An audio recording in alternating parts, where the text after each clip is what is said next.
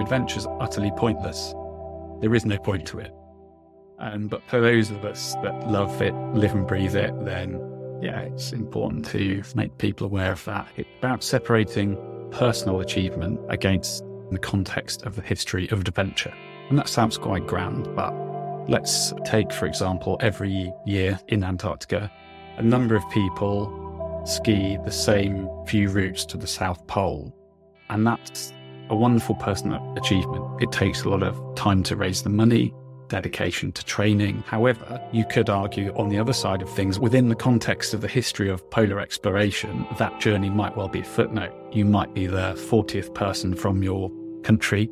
In the last 10 years, 50 people have done the same thing, and you've gone from perhaps being a beginner 24 months before that suddenly going to ski to the South Pole and breaking some kind of record that has been qualified with lots of additional qualifying terms to make it sound unique or original. It's a decision of what do we want to celebrate and highlight and remember and chronicle, tackling objectives that are bold, remote, difficult, that are truly original and unique. For example, the first person to climb New Routen on the North Wall, first person to even make the ascent of that mountain, rather than trying to create an element of a world record or a first that isn't so unique or novel and just for the sake of it, possibly to fundraise and so on, and or to kickstart an adventure career. And there's nothing in and of itself wrong with that.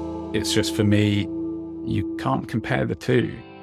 And if the responses from the individual adventurers or protagonists, of course, they may not like it, they may be critical of your articles, and at first that can be a little hard to take if you're not so used to that. It takes some adjustment. Welcome to Art of Adventuring, the show about explorers and inspiring adventurers and the details behind their incredible journeys. They not only take us through their hardships and highlights, but also let us know what they have learned on these trips that has changed them and their everyday life. Hi, I'm Torben from the World Explorers Collective, and today with me is Ash Routen, a British adventure and expedition journalist whose articles have been published in major newspapers and magazines such as the Red Bull magazine, and he's a very regular contributor and journalist on the Explorers web. While he started out covering more historic expedition, his focus now are in particular recent polar expeditions. And as he puts it, he wants to give credit where credit is due. Because in his opinion, there's just a lot of noise about polar expeditions, and some of them absolutely deserve more attention than others. There's a lot of record grabbing going on, and he's a voice that is appreciated by a large polar expedition community who are not about hunting new world records just for the sake of having a record. He thinks that the attention should be put to expeditions that truly want to find new ways to do things and maybe have scientific purposes behind it. He had the pleasure of interviewing many explorers and holds close friendships with them. However, this network that he now has, it didn't come from nowhere, but it came from years of dedicating his time to reporting about true expeditions. Yeah, well, I think first, Torben, it's great to be chatting to you. You've had some really interesting guests on the show. And I'll try and be as interesting as some of those that I'm following. So I'm not a journalist or a writer by background, but I write quite a bit within my day job in the university as an academic, as a public health scientist. So I've trained in the past 15 years or so to write, but in the scientific style of writing. Alongside that, over the last 20, 25 years, I've been interested in the outdoors. Perhaps like some of your listeners, I started in the Scouts movement in the mid-1990s, learning how to sleep outdoors, how to camp, how to cook, navigate and hike. And 21 years ago, I went to Switzerland to an international scout centre in Kandersteg. And we were exposed to, mountains far bigger than you would have in the UK.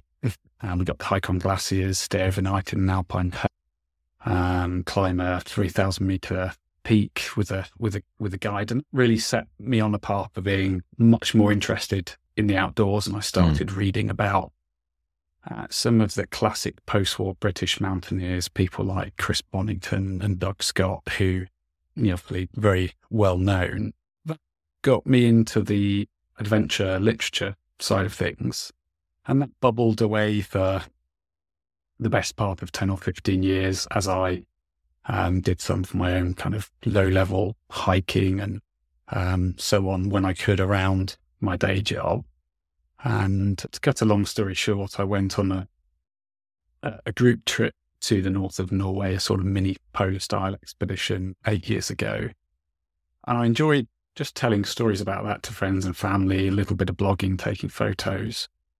And that sowed the seed for me thinking, well, can I transfer the, I guess, skill to some extent that I have in my day job of writing to writing about adventures and not mine, because I wasn't really doing much, but other people's. And in late 2017, I pitched my first article to a UK climbing and hiking website and went from there really over the last six and a half years. The first article, what was it about?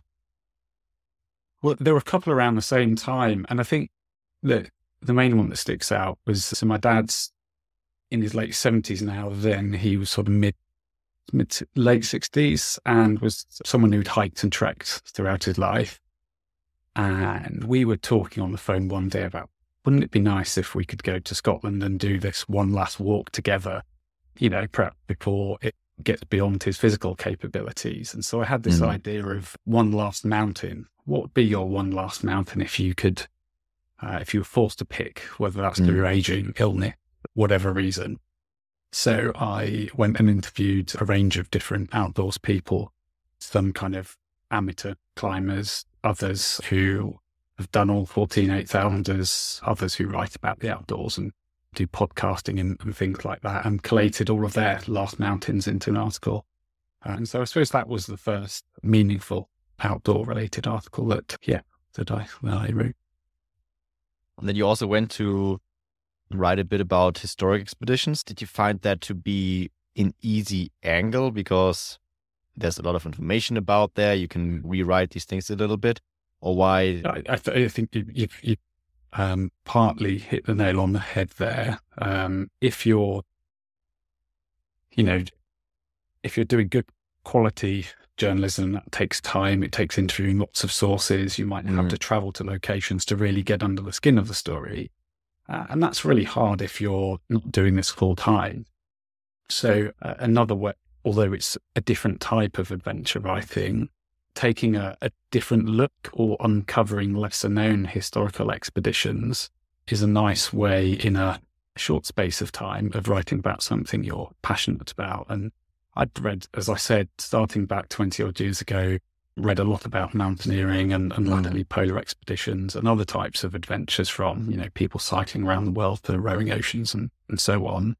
And I guess I was slightly fascinated by those figures, those expeditions that have had a little less light shone on them than perhaps the bigger names, the star names that attract more of the attention.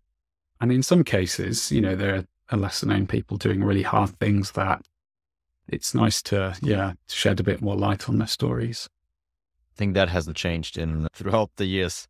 Let's chat about this a bit later, obviously, because this is, I guess, exactly one of those items that not necessarily the expedition that gets the most light and the most coverage is actually the one that's the hardest, or actually the biggest achievements. And then, just in case someone listens who doesn't know some of the big websites or magazines that you then started to write for, like National Geographic, I think everyone knows that. Red Bull, everyone probably knows that as well.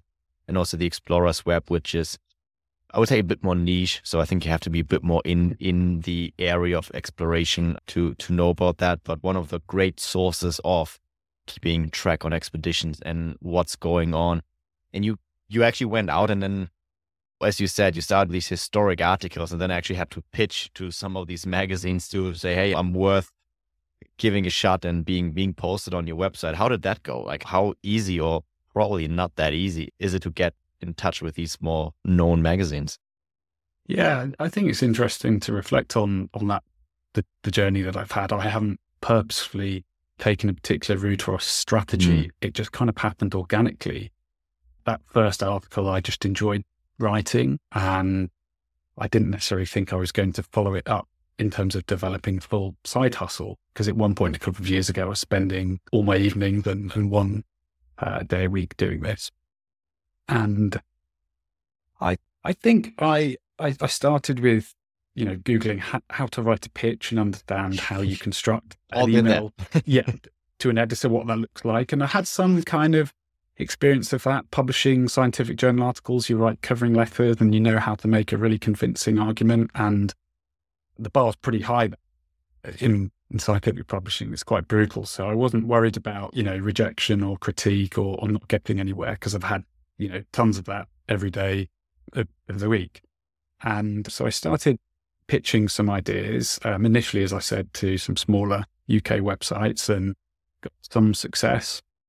And then I suppose the big break, for want of a better term, was writing for Explorers Web, who you've mentioned, and we can follow up on that later. And that got me access to leading sort of cutting edge adventurers, people that were climbing new routes in the Himalaya or trying to do hard polar expeditions, desert crossings, those kind of things. And after getting a bit more comfortable with, developing questions, interviewing people, developing more foundational knowledge outside of just, knowledge from historical books, literature, expedition books, and so on, but developing knowledge from those that are actively going out there and doing this and understanding a little bit more about the rules of adventure. That gave me a bit more confidence to then start targeting bigger names for interviews, and then the same for publications. And in some cases can be quite serendipitous, like my one and only article in Outside magazine, which is a great place to publish in. That's a real kind of holy grail for an aspiring adventure writer. It was a short article on a climber who'd left some cryptocurrency on the top of Everest. I think it was always good, testing my life, going back to 2018 now. And it was a bit of the early stages of the buzz around cryptocurrency. And it was a stunt by a Ukrainian climber. Leave X amount of cryptocurrency on Everest for another climber to find and cash in on. And it's just a very unique and bizarre story. And so sometimes it's jumping on that kind of breaking news, be that actually cutting edge adventure or something quirky like that. So I've done some of those kind of pieces of writing, as well as trying to target people that I'm interested in, have read their books, look up to, want to interview, try and take a different angle on perhaps previous interviews that have come before. And in those cases, I've simply emailed them, tried to pester their secretary, phone them up. In some cases, just doing a cold call, and you'd be surprised at the amount of success you can have if you're persistent and, of course, respectful. You kind of, if you don't ask, you don't get. That maxim, I suppose I've tried to live that approach. Absolutely. I think this goes for every sector of life you're in, but especially when you want to work with other people, and when you also, what you're doing is offering yourself as a medium to tell their story as well, right? So especially in the beginning, when you reach out, it's a journalist and you start to have the outdoor magazine on your CV, then why wouldn't you, as an explorer, as an adventurer, be interested in having a chat? Okay, well, that can be great. They're going to ask some good questions. Of course, down the line, there might be some edgy questions that you ask, or it also maybe for some a risk.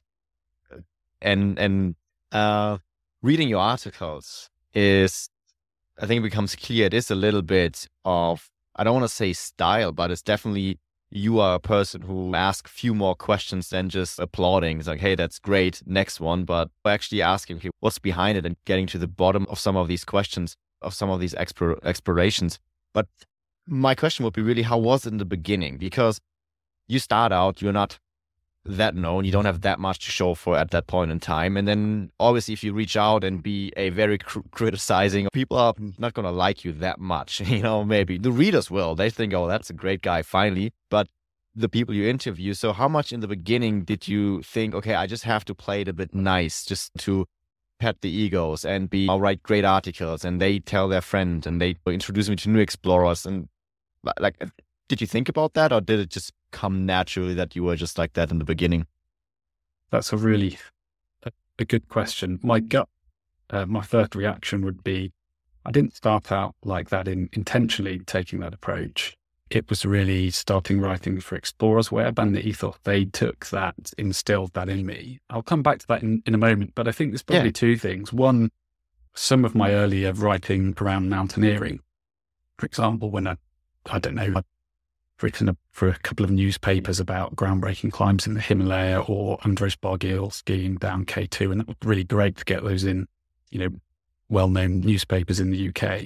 I was hell-bent on making sure that how those feats and adventures were described were authentic within the context of mountaineering history, because I knew that I'd spent, I've read the Metners, the Boningtons, the Stephen Venables, so I knew what constituted alpinism, cutting edge mountaineering, good style, difficulty, and so on. And I wanted to be able to describe those in a way that obviously appealed to the general public, but also was authentic to those that know the game.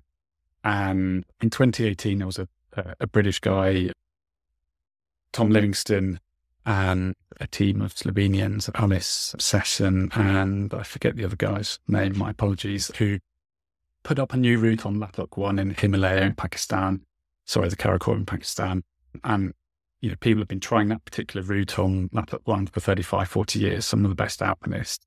And here comes this relatively inexperienced team, although very strong, do this amazing climb. I managed to speak to Tom as he gets back to his parents' house in the UK, get the article in a national newspaper, and you submit your words to the editor. And, I was a little horrified when the story ran, the next day, that they'd used words like, they'd conquered the mountain, and they dropped in, unfortunately, a Russian climber who died on the mountain a couple of days before they summited, I think. Who was it from this? Anyway.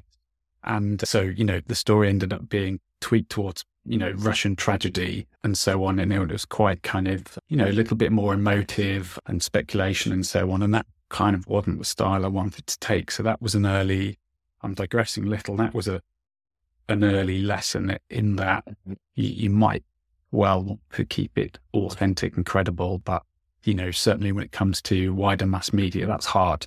People have got newspapers to tell, and editors will edit your words. So I guess one, I've always had a bit of that in me, wanting to do credible work from the adventure community perspective.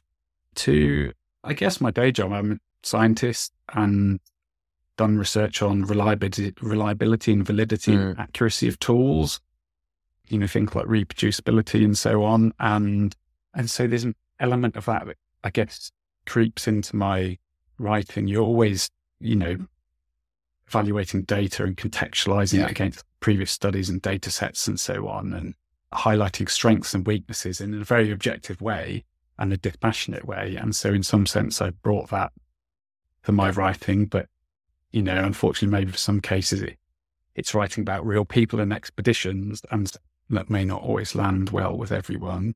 And then the final point, going back to Explorers Web. So that's, as you said, rightly in the context of things, is a niche website. But 20 years ago, a couple of Swedes, Tom and Tina Sjögren, set up the site. They were trying to independently climb Everest, ski the North and South Poles, the full routes, and row one of the oceans. And I think what they found when doing that was there were a lot of people they were coming across who were rich clients being guided doing that.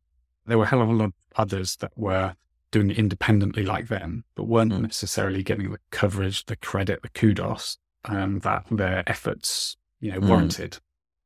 So they decided to launch this site, which over the last 20 years has got quite a good global following. I mean, 2006, when David Sharp died on Everest in quite sad circumstances, a couple of 100,000 people would have been logging onto the site to find out what was happening.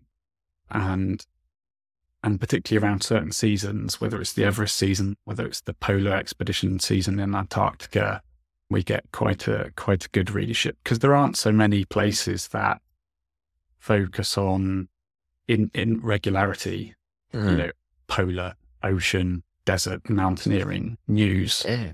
And the ethos of the site is really trying to contextualize adventures within the contemporary and past history of adventure, and make sure that those that are, perhaps flying under the radar and doing difficult, credible things get the due credit they deserve, and trying to contextualize those perhaps higher profile expeditions, within the wider context of the community in terms of difficulty, style, boldness, risk, all of those constructs that are valued by some in the adventure. And I think you mentioned now in the last sentence something important, that it's valued by some. Yeah. Because pretty much everything that you now said is this fundamental balancing act between reaching the masses who are not into exploration, like just your average Joe. It's like, okay, the first person to climb this thing or, roll that ocean and whatever, you plug it in. And then you have the other side, which are these explorers, which are climbers, which are mountaineers, which are rowers. And they, like, within a split second, they can know exactly, okay, this is actually worth writing about, or this is actually an achievement, or this is yet another, let's just call it record for the sake of it. And now as a journalist, obviously, that bucket of attention of the first person to this and historic achievement and conquering, as you said, that's what sells. Because that you can print in, in the Sun, in the Daily Mail, in whatever the big newspapers, they want to report about that, the BBC, and I just named now British newspapers, but whatever. Other newspapers do exist. Other newspapers write about these things as well. But it's not necessarily those adventures and feats that grab the attention of, like, this inner explorer core. And, like, this must be a very tough balancing act ultimately you want to be respected by the guys who climb on these mountains, and they say, hey, Ash is a great journalist and he's doing great work. And at the same time, you want to get that reach. And how hard is it really to strike that balance then all the time, and also not stepping onto people's toes too much if you then, don't write about it, or actually give them a bit of a, not sure if that was actually that great what you guys did compared to XYZ who did it in a much harder way but didn't get any attention? Yeah, I think there's, again, a really good question. There's a lot in there. I think for me, it's about separating. This is probably the most reductionist and simple way to look at the style of writing that I and some others that I work with are interested in. It's about separating personal achievement against what you might consider as achievement within the context of the history of adventure. And that sounds quite grand, but let's take, for example, every year in Antarctica, a number of people ski the same few routes to the South Pole.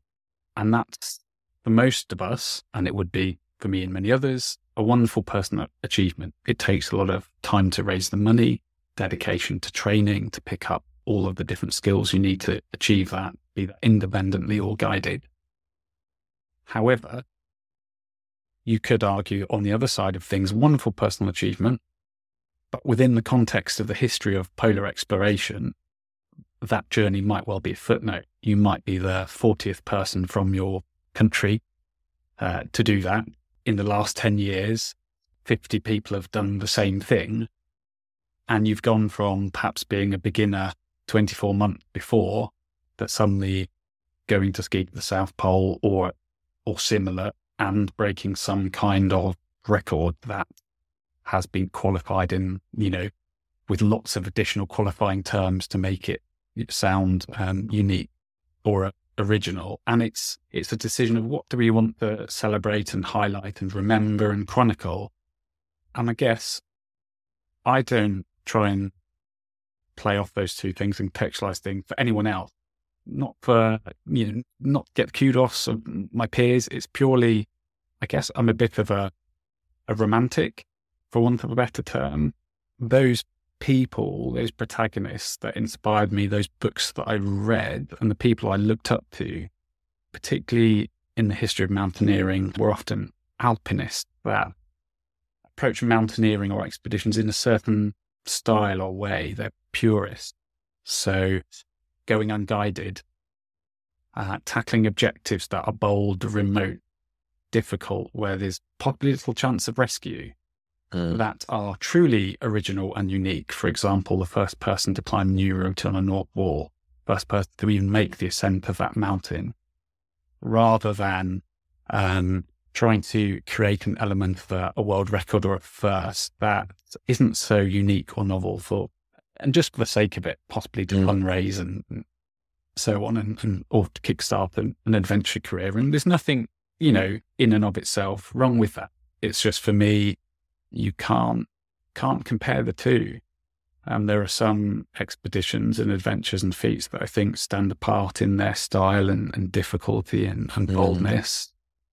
And I think they should be described as such. And when you write about these things and take the approach that I and some others do, of course, you're referencing, expeditions and real people, and people that have skin in the game. And the responses from the individual adventurers or protagonists, of course, they may not like it. They may be critical of your articles, and at first, that can be a little hard to take if you're not so used to that. It takes some adjustment, and it's part and parcel of the game. I'm sure anyone, take another discipline. You're a sports writer, maybe you're an art critic, perhaps you write about politics. It's going to be Marmite. People are going to love or hate it, and you're going to get all kinds of feedback, and you have to get used to that. And certainly, and not wanting to reference too much back to my day job, you fail all the time in science. You get your articles rejected, you get your grants rejected, you get quite critical feedback. So I've had, a decade or more of that prior to starting writing. So you do get used to, from my perspective, that side of things fairly quickly. And of course, if you've got other supportive colleagues that try and ask the difficult questions, then, you get some kind of peer support on that side of things. I have a few thoughts, and I try to structure them in a logical way. The first thought that comes to the question that comes to my mind is when you get critique, which and I'll try to explain it, and please interrupt me if I explain it the wrong way, but you have someone has done a personal achievement. Let's use Antarctica, because I still think it's amazing. Like skiing, whatever, unsupported, supported, solo, not so, it doesn't matter. Like you ski across Antarctica. Let's just say it like that. It's a massive achievement and something you should be proud of as a person. And you should, you will be an inspiration to many. That is just a fact. You're very proud of that, and you manage to raise some money, and then you come along and maybe critique that in some way and say, well, it was great. And then you add a but. Is the reaction of these people, is it sometimes that they say, hey, you haven't done that. Like, who are you to critique me in that? Or like, does that happen to you?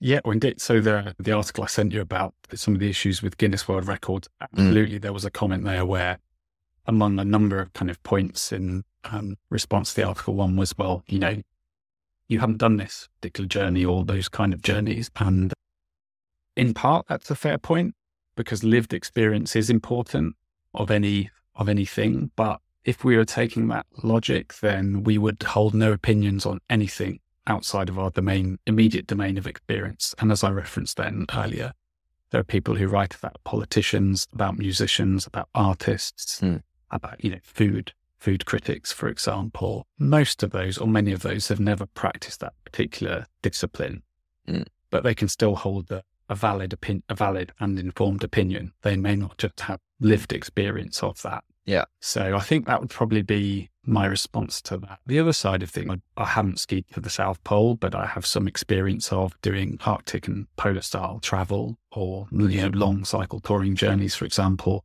and so on. And I interviewed guides, world-class athletes and adventurers, met them in person, and been out and done various things and with them. And so I get a good sense. It's that article in particular that I send you. It's not just my own. I'm on the byline. I'm on the face of the article, as it were, though my words, but in a number of them, the ideas have generated from, intensive discussion with others in the adventure community.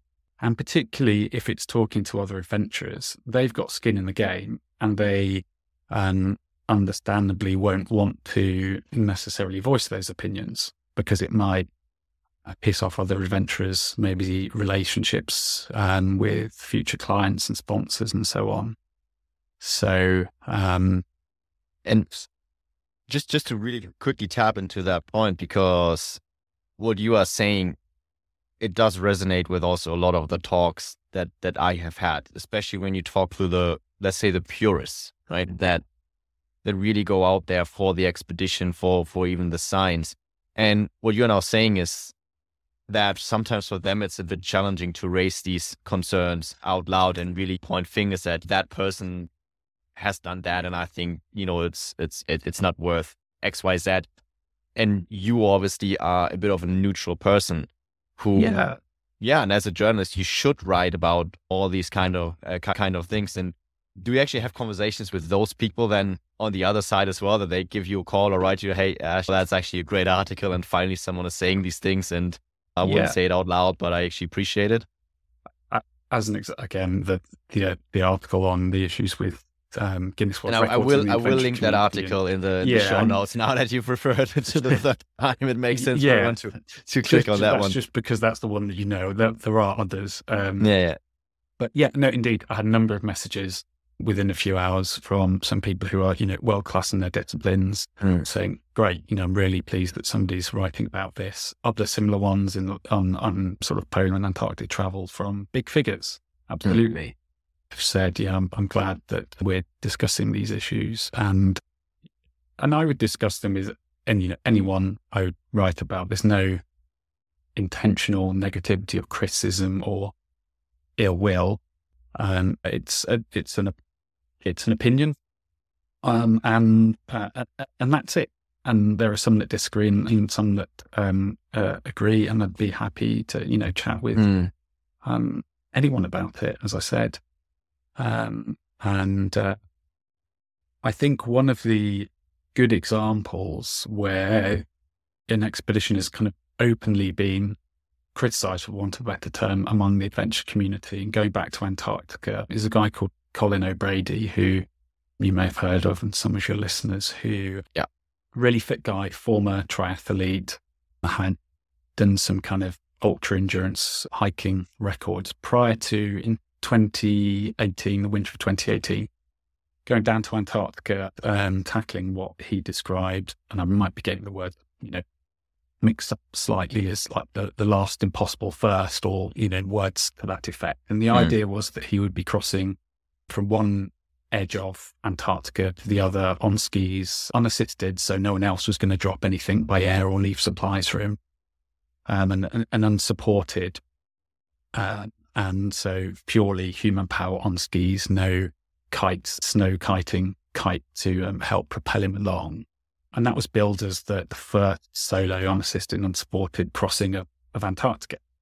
And Colin, really fit, strong guy, obviously good at his admin and so on out in the ice. And he pulled it off at the same time as another excellent guy, Lou Rudd, a British former Special Forces soldier. And so, finished the crossing, and it was billed as I said, this grand thing, the impossible first. And it was almost like no one else in history could have ever achieved it, the way that the hubris and around the expedition, the marketing and the PR and so on. Wind back to 1996, and a Norwegian guy known to many in the polar world, Borger Usland, who, some might argue is the greatest living modern polar traveller. Borger had crossed Antarctica from not the inner edges like Colin.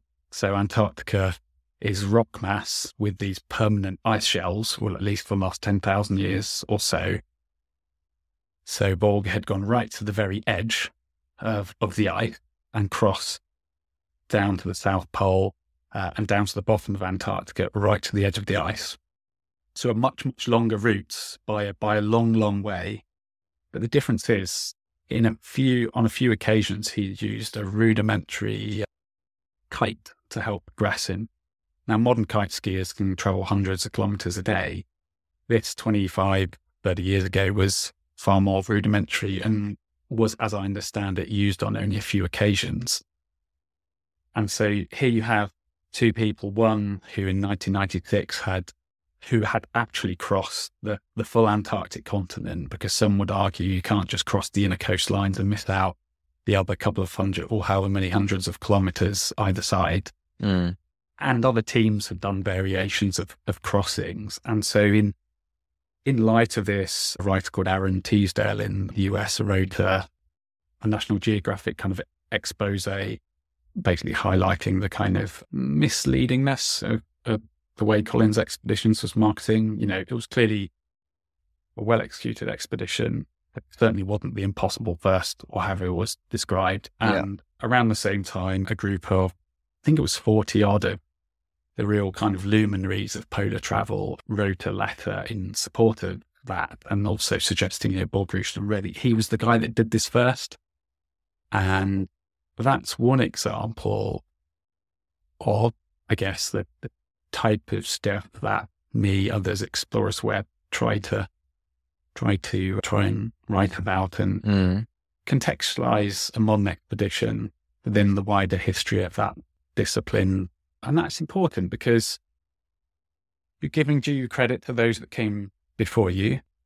And some people off the back of these expeditions can earn big money on the speaking circuit with books, maybe guiding and so on. And then you might ask, is that entirely fair?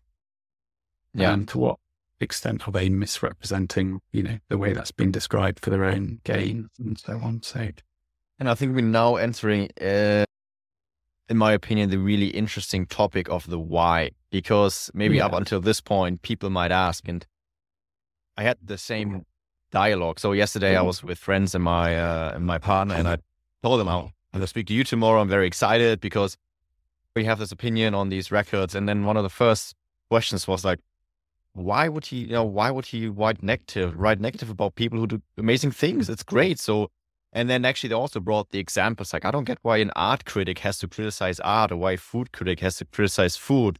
Like, can I just leave people be?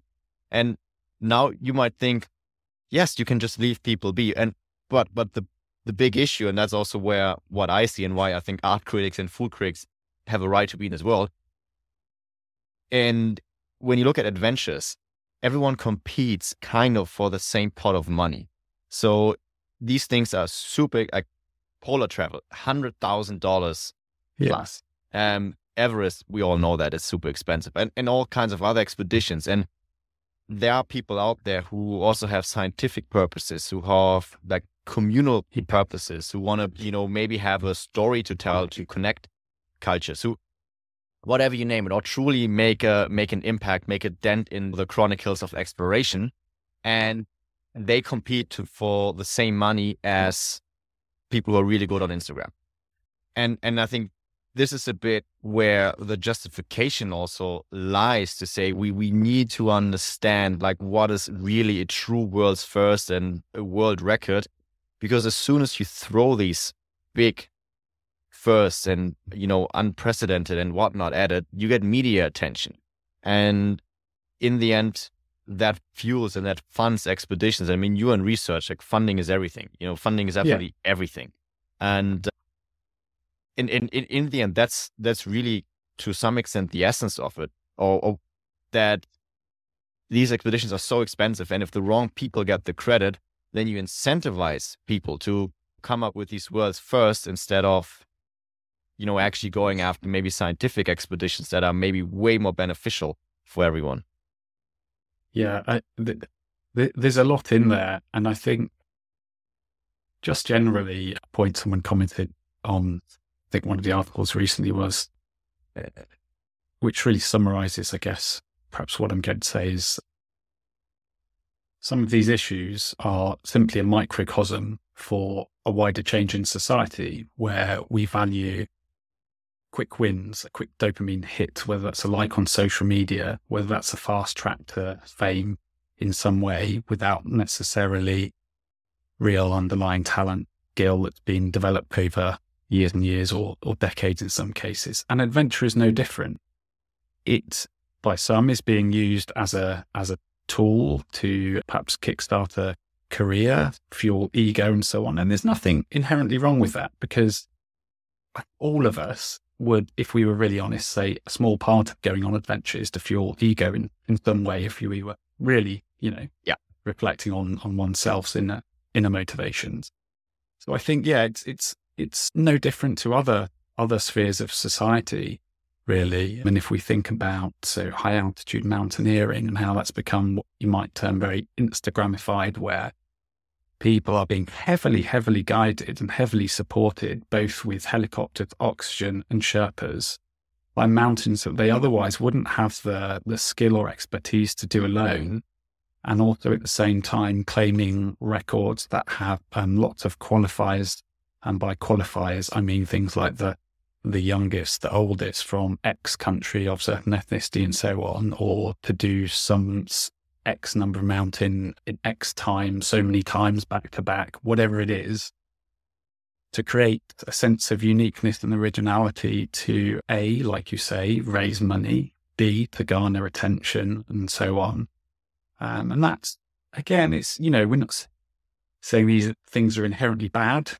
It's just, No. It doesn't quite play into some of the reasons why many people go on and seek adventure and wilderness experiences, whether that's connection and spirituality with nature, whether that's love of the land and landscape, whether that's being away from civilization for a while. It doesn't quite, to me, sit right with some of those fundamental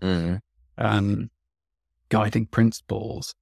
And in terms of the other point you raised about, why don't we just kind of, leave this alone and not write anything that is a different opinion or approach or context to these adventures? Well, I think for the outside world, or even for some within the adventure community across disciplines, it's hard to get a sense of what is difficult or not. So to many, skiing, I don't know, to the South Pole, for example, might seem insurmountably achievable and impossible. But what they don't know is that every year there are people that have raised the money, and 2 to 5 years before, they'd never even considered skiing to the South Pole. They may never have been on skis before, like I hadn't prior to that. They may not have even been that outdoorsy.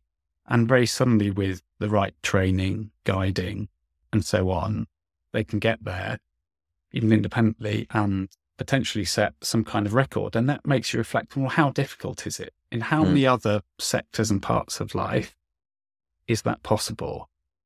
So you can go back to my example of science. Well, it takes at least 10 years to even get at the table, a couple of degrees, PhD, a couple of papers, and then you might get a look in terms of doing something that's really novel and original. Well, let's take a 400 meter run. How many people are going to think, I'm suddenly going to take up 400 meters, and then, a couple of years later, they're European champion. That's maybe a silly example, but it's unlikely. And so I think it's important to just, there'll be plenty of people, the people themselves, the friends and family and other media will celebrate rightly those achievements. I need to make that clear that you can't detract that. But it's about contextualizing against other expeditions, and again, back to the history of adventure. And many people don't realize that there are some disciplines of adventure that don't, that are achievable for the everyday person. And that might be, for example, some of the polar trips, not all. That might be some ocean roads, for example. But it's a very different kettle of fish if you're climbing a really technical water ice on a North Wall in the Himalaya. That takes a long, apprenticeship. And historically, if you talk to, you don't have to go back many generations. You can talk to climbers in the 50s that are still doing hard stuff, and they'll say, well, we didn't just go from hiking a small mountain in the UK to doing Kilimanjaro to doing Everest within a year or two. We started, and then we went to the Alps, and we did 5 or 6 alpine seasons, and then we did winter alpine seasons. Then we went to the Andes, and then we went to the Himalayas, and we were on the 5, 6, 7,000 meter peaks. Then finally we went to the 8,000 meter peaks. And that's the ethos that, I suppose I work from. And there are people that do speak out or give their opinions. Paul Ramsden, who just won his 5th Piolo d'Or, the Golden Axe, the Oscars of mountaineering, and that's awarded to teams that do really difficult, bold alpine climbs every year. He received that in the last couple of weeks and said, why are we giving attention, focus to these guided climbers that are on fixed ropes, loads of oxygen, loads of Sherpas? That ain't climbing. And that might seem harsh, but to an alpinist, to an elite mountaineer, it's not. It's following hundreds of people up the mountain on fixed ropes and tracks that are well stepped out in the snow with Sherpas that are your lifeline, and a wonderful personal achievement, but it's in no way comparable to someone like Paul Ramsden, or go back 35, 40 years, Reinhold Messner, Jerzy Kukushka, Dean Venables, those guys. And the real shame is that some of the sort of the modern, the records that some of those guys set, not that they were that necessarily interested in those records, are being broken by people using a very different style, and that's not communicated often in the mass media. And so, does it really matter? No, adventure's utterly pointless. There is no point to it. But for those of us that love it, live and breathe it, then it's important to make people aware of that, even if just for our own peace of mind, I suppose. Do you think there's an element of over-romanticizing it, that we look at it and say, well, back then, whatever, I now throw some random names out, Franklin did the Northwest Passage, Shackleton tried to go to Antarctica, and maybe not even going that much back, but when we look at Everest, and they did it on like hemp rope, they didn't have it doesn't matter, right? Romanticizing it a little bit. And with that, adding another point and question thereof, which is, I had a conversation with a polar explorer who said getting to the starting line is 50% of the expedition. And is there also a certain level of credit that has to be given to someone who actually makes it to the starting line? And this is a bit the world we live in, right? By being able to market yourself, which is so difficult. It is a huge challenge in its own to market yourself, to raise money, to go around, tour the countries, find sponsors, and actually get the hundred thousands of currency you need to get to the starting line. Is that also an element in just applauding that and saying, okay, well, the expedition you did in itself, it's maybe not worth for the books, but wow, you actually managed to get so much attention behind you. That is that the new reality maybe of expeditions, that we just have these two incredible components and you need to excel in both of them? Yeah, the two really good points there. And I think you're definitely right. There's an element of over romanticism, whether that's some of the figures I mentioned there, for example, Messner, Kukushka, some of those guys, you might argue, were chasing records, trying to complete the 8,000 meters in the mid 1980s, or the group that were trying to chase the 7 summits, whichever variation again in the early to mid 1980s. Yes, absolutely. Go back further, whether it's Shackleton, Scott, Hillary, those guys, of course, if there was modern equipment available today, they would have been using those innovations. And their motivations were, Shackleton, great salesman, the same for Scott. What they were driven by, lots of historians will argue, whether it's, part ego, part nationalism, part love of adventure, trying to escape from society and what's at home and so on. So absolutely, there are many parallels with historical figures, and I think it's valid to say there is an element of romanticism there. It's just that I think some of the tactics, let's just say, in the Himalayan mountaineering are quite at odds to the original some of the original practices of alpinism. Not necessarily mountaineering, because of course, go back to the mid to late 1800s, many of the people that were climbing the important alpine peaks were guided by local guides. So nothing has changed in that respect. Or you could go back to 30s, 40s and 50s Arctic expeditions guided by local Inuit in the north of Canada. So in that respect, it's not unique. I think it's the scale of the commercialism that worries some people, and the fact that you can, in some cases, buy your way. You still have to, be really physically fit and strong and mentally determined, but you can buy your way to some of these adventures. I'm going to take a very, very controversial opinion now. Not that it's necessarily my opinion, but just just a stand, because I love that conversation with you, and you are absolutely the right guy to ping pong this back and forth. Those people who criticize the more commercialization and say you out there, you have these just because you have these followers and you get these brand deals. Yeah. Is it because they know they're not good at this and they know they're going to fall behind by just showing what they can do? And it's really a new skill. And I mean, we both know that it's so difficult to be out to get attention that it's just very, very, unattractive to them to enter this world of, oh, now I have to go around with my little hat and collect money, that they simply don't want to put crazy photos out of them and be this attention seeking. They just want the adventure to speak for itself, but we maybe bit past that time where that's enough. Yeah, it's a really complex question. It depends on your motivations for doing adventure and whether you need to fund big money expeditions, because I would imagine that that's a big part of having very, very active PR and social media. I mean, I'm on social media. I've had low-level sponsorship for things, and yes, there has to be a certain element of hubris involved. That's understandable, but it's all about keeping it within the realms of what's credible and authentic, really. And very quickly, behind the scenes, if you talk to other adventurers or adventure writers, they know what's the kind of good stuff, for want of a better term, and what's Absolutely. not. Yeah. Also, Sorry, go on. No, I just wanted to actually refer for the fourth time to your article because there you also mentioned that there is so your article talks a lot about the Guinness Book of World Records, and everyone can have opinions what's in there and what's not in there.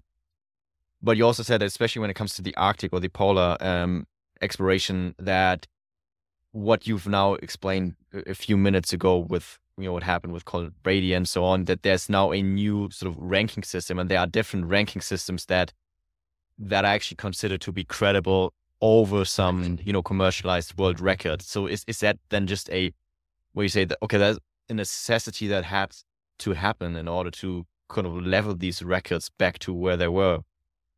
Yeah, so I think there's obviously a lot of the people are going out there doing the adventures for the sake of it, and a record and where it sits within the records is an additional thing, because it's part of a sporting discipline that you'll set records, and that's a nice fun part of it. So absolutely not against records. It's it's really interesting, but it was about the comparability of records, comparing apples with oranges. If there are no clear margins for how you operate and how you compare, then it makes it very difficult, not just for the press, but for people thinking about, well, if I'm going to set this speed record, where did that person start and when did they end? And what was the mode of travel in between? Were they on snowshoes? Were they on skis? Did they use a kite? And so on. So the example that you refer to is the Polar Expedition Classification System, PEX, which, credible polar guide, Australian Eric Phillips, who's done lots of very notable polar journeys. He really led that along with other well-known polar and Antarctic guides and so on.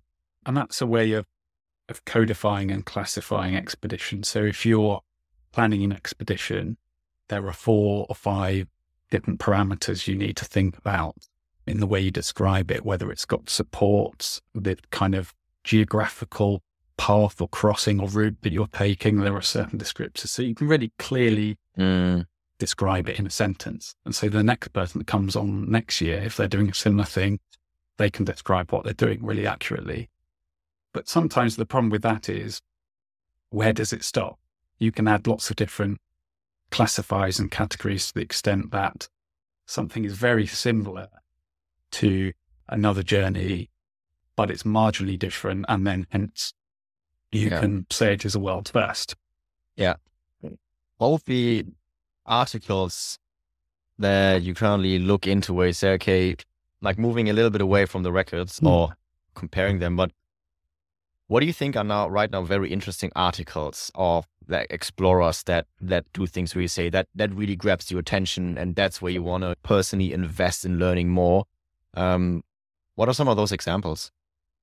I think to some extent it depends on the discipline. For me, if it's mountaineering, then the things that kind of, light the fire inside of me in terms of being excited about writing or interviewing people are those that are going to make first ascents or mountains in remote areas of the greater ranges in difficult style in small independent teams. I think that's always inspiring, and that's certainly not new. But later in the year, Explorers Web will be publishing our roundup of the top 10 expeditions of 2023, and a number of those are really worthy climbs that small groups of 2 or 3 climbers climbing big peaks in the greater ranges that very few humans may have even set eyes on. They certainly have never set eyes on the other side of the wall and the descent route and so on. I suppose the element of uncertainty and exploration, because that's hard to find in adventure, and people often say they're explorers when there's very little exploration. So I think that still that little bit of charting the unknown inspires me, certainly in terms of mountaineering, and the same in kind of Arctic travel, and often links to history and historical attempts are interesting for me. So American guy West Hansen has just led the first kayak of the Northwest Passage, completed in the last couple of months. So no one's done that in a full season in one continuous push. And of course, the Northwest Passage, really fabled route for He was actually on this podcast. I talked to him last year, and don't want to spoil too much, but we might have a podcast about exactly that expedition coming up soon. Great. Yeah. And West actually is someone I talked to that hold quite, similar opinions and strong opinions on, say, Guinness and water-based records. So he'd be good to chat to for that. Yeah. But that, that's not just because someone hadn't done it before, even if a group had done it 10 years before, it's just really, really difficult and unlikely to have come off, and I guess against the odds. I don't really like that term. Those guys pulled it off. Really hard traveling through that sea ice across a number of changing seasons for a long way in difficult conditions, and having done Amazonian paddling and other types of paddling, wouldn't necessarily have described themselves as Arctic paddlers before. No. That's quite impressive. So yeah, that's an example of a kind of expedition that inspires me. Yeah. Also, what I find inspiring as well is maybe really a bit the part with getting to the starting line. I find that is a very interesting element, because it involves so much personal story and so much personal background. And yes, it often is not worthy, writing a national article or national news about this, but I think it's these very inspiring personal stories of a lot of people who struggled, who thought they couldn't do it. People tell them they're not good enough. And then, and that element, I find that deserves absolutely some credit. People jumping over personal hurdles. I totally agree that in the end, we should treat the expedition as what it is in the broader context. And at the same time, I think it is also so interesting to hear how people actually got to the starting line, how they actually made it to that point. So that is an element I'm personally always very, very interested in talking about and hearing people. That's, if you listen to this podcast more often, you will very quickly realize there's a surprisingly little amount being talked about the trip itself, but so much being talked about who are these people who actually managed to, who set their mind on, now I'm going to do this. And it's, maybe in a story context, not massive, but as you've also said in the very beginning, a huge personal achievement. Yeah. So, and actually that picks up on the point you made earlier. We didn't get to that, did we? That question. There's definitely something to be celebrated about getting to the start point at an individual level. Like you say, you have to be really dogged to get up early, to train around your day job in many cases, to fundraise, to go and, stand up and look silly in front of executives at a meeting in London somewhere to raise money. And that's absolutely, hats off to those people that can make that happen. I find that less interesting. So it's a bit like, that start of X Factor, if you've ever watched that, and everyone has their own personal journey. Some people will cry at those journeys, other people won't. I'm probably in the other people won't category. I don't find them so interesting. Again, hats off, but that's not what I'm so interested in. I guess more the wider life story I find interesting, and how that weaves into certain journeys. And one of the most interesting people I've interviewed and met is Rosie Swale Pope, who is a mid-70s lady from the UK who recently was attempting to run from Brighton, the south of England, to Nepal, I think it was, pulling her cart called Ice Chick, which is a couple of metre long cart that she has all her supplies in, and she beds down and lives in at night. So that would be a huge task for most 25-year-olds, let alone 75-year-olds. Rosie's had a really interesting life, with her first husband sailing one of the major oceans, riding a couple of 1,000 kilometres on horseback in something like Chile, I think it was, and settling down into family life, losing her husband through cancer, and then in her 50s finding the love of adventure again, and running around the world, running across Alaska again, pulling these carts, and doing lots of other amazing adventures. And she's a very colourful character, and that brings her adventures to life. And there's one story that always stuck with me when I spoke to her a few years ago. She was running through a forest in something like Bavaria, alone with her car, no one around, and she came across a man on the trail. Looked like he was in some kind of distress. As she got closer, it looked like he was seriously ill. Her phone, unfortunately, had no signal or battery. I don't know how close she was away from the local community, but quite a long way away, in the middle of nowhere with this guy. And the long and the short of it is, she held him in her arms as he died. Quite a profound thing to happen to most people, I would imagine.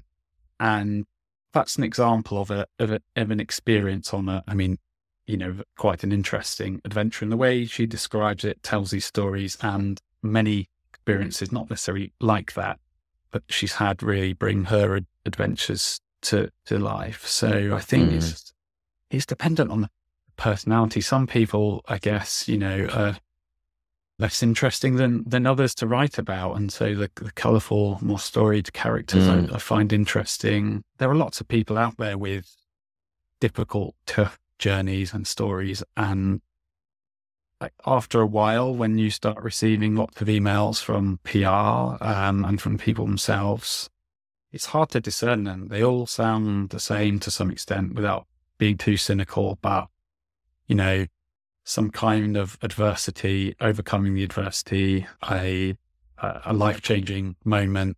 Let's think about going on an adventure, battle hard to raise the money, go and do it.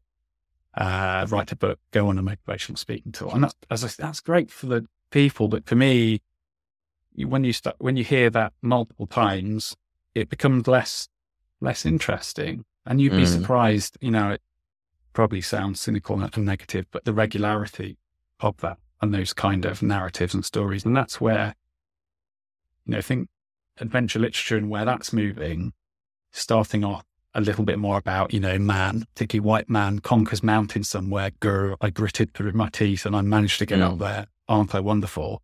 That's really changing.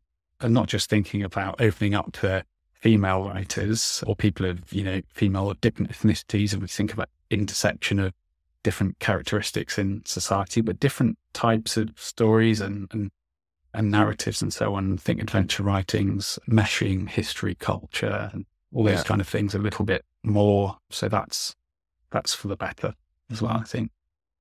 Awesome. Ash, thank you so much. I think it is very interesting and needed that, people like you go out and really write about all these expeditions, and you also drill into the details, because that's exactly the thing that if you're not into that, let's call it world, it's very hard to understand what has actually been done and why something is now unique or not, why something is worth talking about not. And so in that sense, and now making the loop back to, Explorers Rep and all the others, outdoor magazines, it's so good that there's so much coverage nowadays about these things. And I think that is a big benefit of having media, social media out there and people talking about that. Yes, there's maybe a bit of noise out there as well, right? But at the same time, you also have the chance to engage in so many adventures, and just the amount of people I feel who go out and do things, it has increased. There's just, an Arctic travel. We every year there's a new record on Everest and these mountains. But ultimately, that, I think to some extent also a really good thing, because more people do these things, more people go out, it becomes more mainstream. And by being more mainstream means there's more money in it. And with more money being in it, there can be even greater expeditions can be done, and even more attention can be put on the fragile environments. Maybe the North Pole, who's extremely in so much danger. Like, we can do a whole new episode about this one, but like how fragile this environment is. And in that sense, it's just really great that people like you go out and really take, as you said, it's a side hustle. It's part of, you have a day job as well, and take the time and put all the effort and dedication to it to talk about these adventures and inspire people, motivate people a little bit to also maybe do the same things one day. Yeah, I think adventure is a great thing. I know I said earlier it's really pointless, but it is. Any of us who've even simply been on a hike up a mountain and seen a sunrise, gone swimming in the sea, whatever your bag is, kayaking down a river in the city, whatever it is, it's good for the soul. It's good for our mind, and it's good physically. The more people that we can encourage out into, within reason, our green spaces and wide places, it will be good for society. Travel, the kind of cliches that we learn a lot about the world from traveling and experiencing new cultures. And we're at a time of extreme polarization and popularization in politics and putting people into groups and categories. Really, we could do with more expansive thinking, and adventure helps in some little way in that respect. I guess the other side is balancing it against some of those global concerns that we're facing, climate change being one. And I suppose I struggle sometimes if I see expeditions billed as being directly related in some way to climate change. Some do very good science. Others do, frankly, like hobby science, and it's not worthwhile doing. Might as well give your 25,000 to a scientist at university that can, perhaps could travel up an icebreaker and take some ice cores, whatever they're doing. You don't need to scoop this up to do it. You could raise awareness in other ways, and that's where I'm slightly cynical. I'm not saying there aren't, because there are some expeditions that definitely do good, related to climate causes, but sometimes attaching expedition to causes isn't needed. Is it simply enough just to say, I'm going there because I want to do it. It's going to be fun. I'm going to have a laugh with my mate. I want to be on that wall. I want to be on that ice cap, whatever it is. And you don't need a reason. That's okay if you have the money, of course. It's the wrong money. And and that's where it comes back to the motivations for adventure. And of course, there are, no right or wrong ones. People have different opinions on the why. I have two more questions, and those are questions that I always ask. So maybe you are prepared, maybe not. The first one is, of course, talking about the why a little bit, and about, personally you in terms of inspiration. So there's a lot of people to have an inspiration. No, how do you say it? There's a lot of people who can inspire you that way. And I'm very curious, like, who is your big inspiration? Do you have a person that just serves throughout your maybe life or your career, or maybe different aspects of your life as an inspiration? It'd be hard to say currently. I'd say historically, I'd go back to those post-war British climbers. I'm not a climber. I've rock climbed a little bit. I love hiking in the mountains. People like Chris Bonington, Doug Scott, Joe Brown, Don Willens, Hamish McInnes, Alex McIntyre. You can tell all these just roll off of the tongue. Their stories, their climbs, their approaches were really important to me, I think, as a teenager and in my early 20s. They inspired me to want to do expeditions, necessarily, climb the same mountains or be a mountaineer, forge my own path in small independent travel. So I'd go for for those guys, I think they have had a big place at the table in terms of British adventure literature and more around the world. And thinking about currently, well, many of the people that I interview certainly, you know, respect. I wouldn't say hero worship or anything like that anymore. Partly because when you get to meet these people, you realise, like you and I, they're just normal people. They may have done remarkable things, but there's, you know, on a human level, there's not much that sets us apart. They may have dedicated their life to this and have particular skill and ability. So yeah, I think that's been interesting in interviewing people that may have formerly been your heroes or you admired or looked up to, and you realise that they're just as flawed as the rest of us, and some of them are really boring and not very interesting and unidimensional because all they can do is climb really well, for example. Yeah, and an example, not in that way, Reinhold Messner, who really lucky to interview, managed to get a phone call with him. Great interview. He was really nice and personable, but I came away from thinking, well, you know, he did all these incredible things, but he's just a guy on the end of the telephone who I happened to speak to and was personable and likable, just as any other man in the street. So I try and keep it in context, but I suppose not to ramble on too much. I always have this if I ever speak to anyone. Book by David Roberts, a very well-known Alone on the Ice. Alone on the Ice. And so this was a historic tale that inspired me. I won't go into the ins and outs of it, but Sir Douglas Mawson, geologist in Antarctica around the time of Scott and Shackleton, he's less revered and written about, in the wider world. And Roberts had written this book about a really harrowing survival story in 1911 that the Mawson was part of. His two mates died, one fell in crevasse, one died through poisoning from eating the liver of puppies they had to kill.